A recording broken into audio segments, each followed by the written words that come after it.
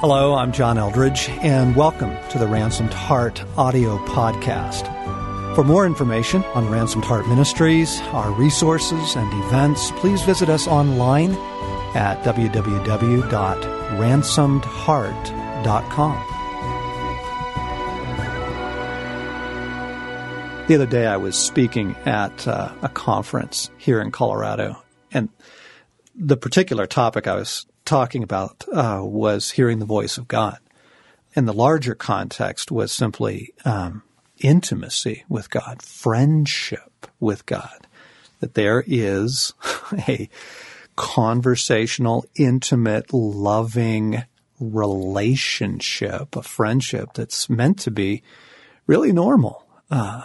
It's the whole goal of Christianity is coming home to God, living with God. I no longer call you servants, Jesus says. I call you my friends.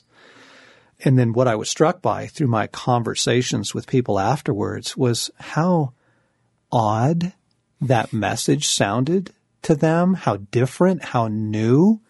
And as I was driving home, I just began to get more and more upset, more and more mad, really agitated at what has happened to the church, that these core things that were meant to be normal, available, true, real with God aren't, and I just began thinking about, I want to talk about a handful of things that we see, we observe are really killing the church, because I don't want it to happen. This isn't finger pointing or blaming. It's let's dismantle this stuff so that we can get back to what we were created and ransomed, redeemed to experience. And Craig, just coming back from a trip where you were engaging with several pastors, and what was your experience? John, as you're talking, a little story comes to mind. When we first moved into our home here, we were having some cable problems with our internet, with our television, and such. And so we called the cable provider, and they sent a guy out to work on our cable box, which is in our front side yard. And he drives up, and I'm thinking, all right, the cable guy's here, go out and talk to him. Well, he pulls up, and there's a couple of big bucks just laying in the shade of our side yard. Deer? Yeah, deer. And he's the cable guy, but suddenly he wants to know about the deer when they show up, access to the forest above us. And for the first half an hour, all he wants to talk to me about is hunting. And I'm going, wait a second. Aren't you the cable guy? Aren't we supposed to be talking about the cable? Now, all that to set up my story with some pastors. Where's this going? Well, it may end up on the editing floor is where it's going. But free flow consciousness. I'm getting together with a group of pastors, and we're just talking about the church, Christianity. And in the course of our conversation, I hear the hardships some of these men are facing personally, and then in their churches with the church government and organization and so on and so forth. And it's several men talking about, gosh, the hardships they're facing. These are good men who are very astute, have great cultural insight, know the word in and out, and are theologically and relationally just sharp guys. And I was struck with the thought of, I wonder how they're doing in just their walks with Christ. And it felt embarrassing for me, awkward, and almost like I needed to be defensive and simply asking, so guys, where's God in this? And yes, how's your communion with Christ? Yeah. Silence. And in a couple of cases, the men just kind of lost look in their eyes of like they were being reminded of something which they were very much about, may have been a part of their life, and was lost. And I just found myself speaking about something that seems like it's what their lives are meant to be, but it's gone in intimacy, a conversational relationship, just that communing with Christ. So the little parable was simply pastors who ought to just be exhibiting and knowing the sweetness of communion with Christ. And talking about speaking about that. Showing people how to get there. Are talking about deer hunting and bucks. And, other things. Yeah. Okay, I got it. I'm sure our listeners get it too. I'm with you. Well, Craig, it's just tragic. I mean, I'm thinking, okay, so you take the different categories, different places in the church, and you can kind of go to one sort of subculture in the church, and it's about the power of God, and amen. I want the power of God, and I want to see the power of God in the world. I want people healed. I want, demonstrations of God's power. But then that becomes more important than simply intimacy with God, friendship with God. And you have people who even experience great power, but you ask them about the intimacy and they don't talk about it, in familiar terms, or, go to another sort of subculture of the church and it's very much doctrine, it's correct theology, the sovereignty of God, making sure that your, doctrine is correct there. And again, I'm all for that. You shall know the truth, and the truth will set you free. Yeah, we do need to have our doctrine straight. But then again, you ask them about intimacy with God, and they can't talk about it. There's a distance, a vagueness, or they start making theological assertions about it. I was, in fact, in a conversation with a group of people that I would describe as in that camp.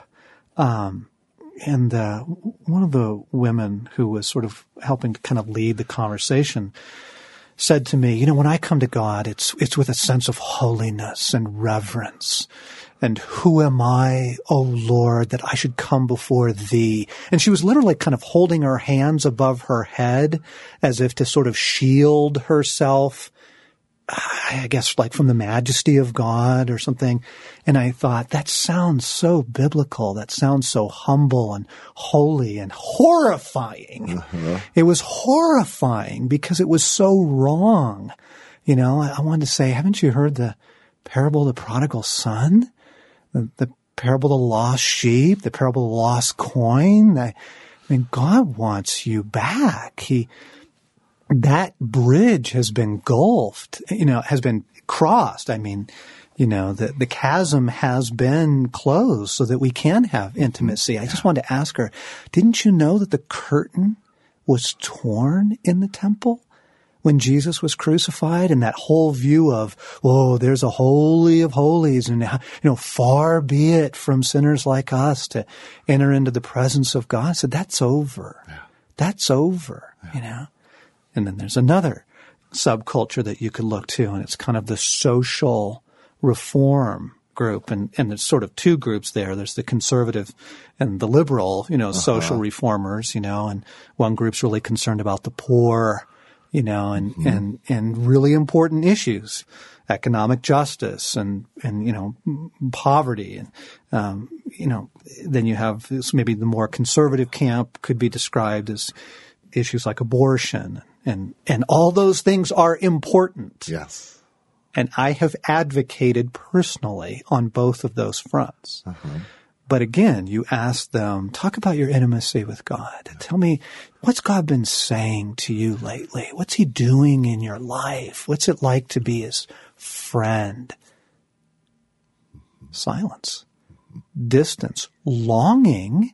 Often you see a deep longing there, but they just, we're putting these other things before intimacy with God, as if intimacy is not the goal. It's for some people to enjoy who find it, or maybe it's for God's special few, or I'm not sure how the different kind of camps end up justifying it.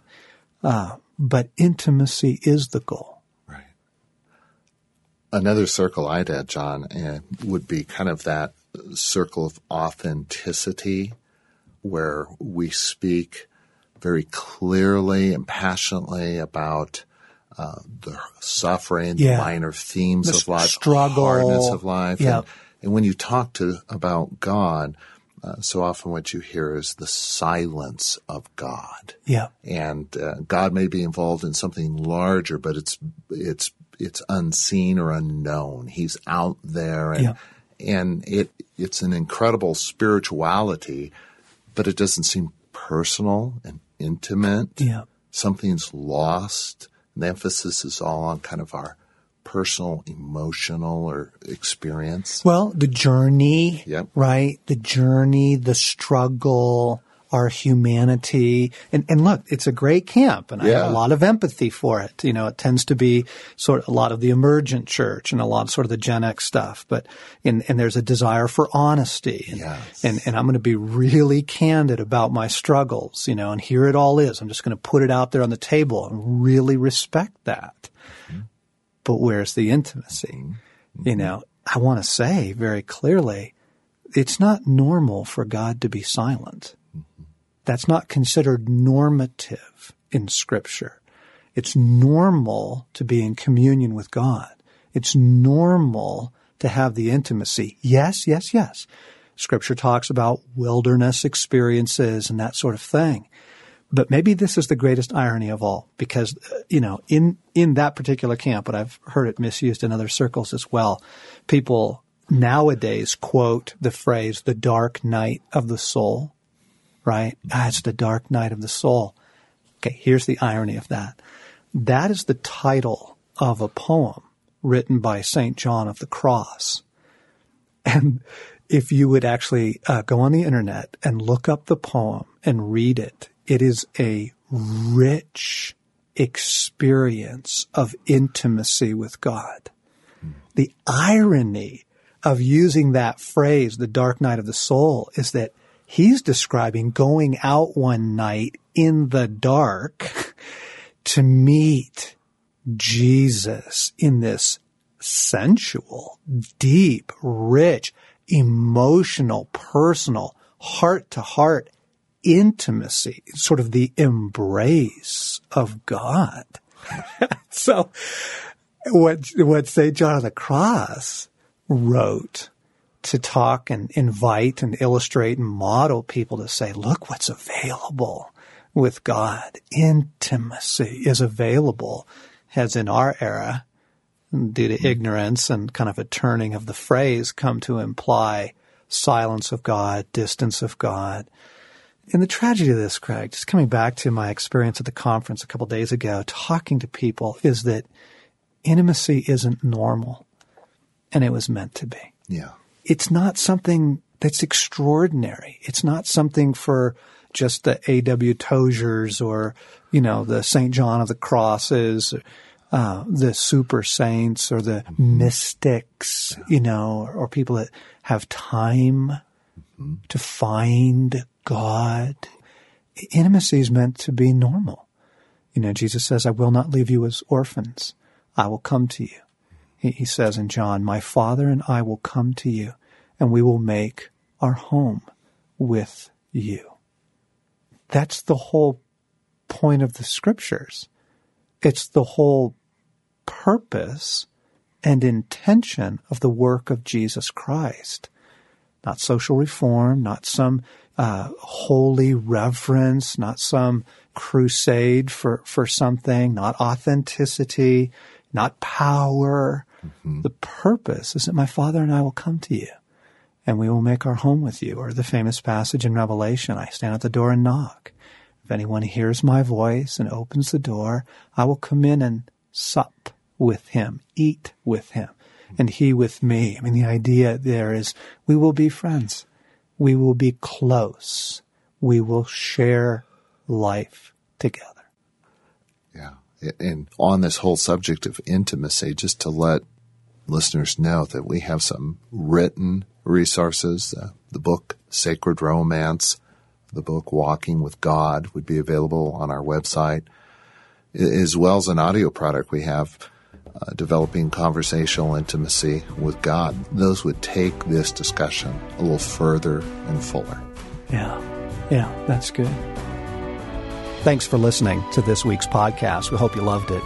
We love getting your feedback as well. If you're enjoying these podcasts and would like to leave us a comment, please visit the iTunes store and do so. And by the way, all of our audio resources are now available for purchase through the iTunes store. You can find our resources and our other podcasts by searching for either Ransomed Heart or John Eldredge on the iTunes store. And to find out more about Ransomed Heart, our podcast, our events, and all of the things that we're offering and doing, come to our website at www.ransomedheart.com.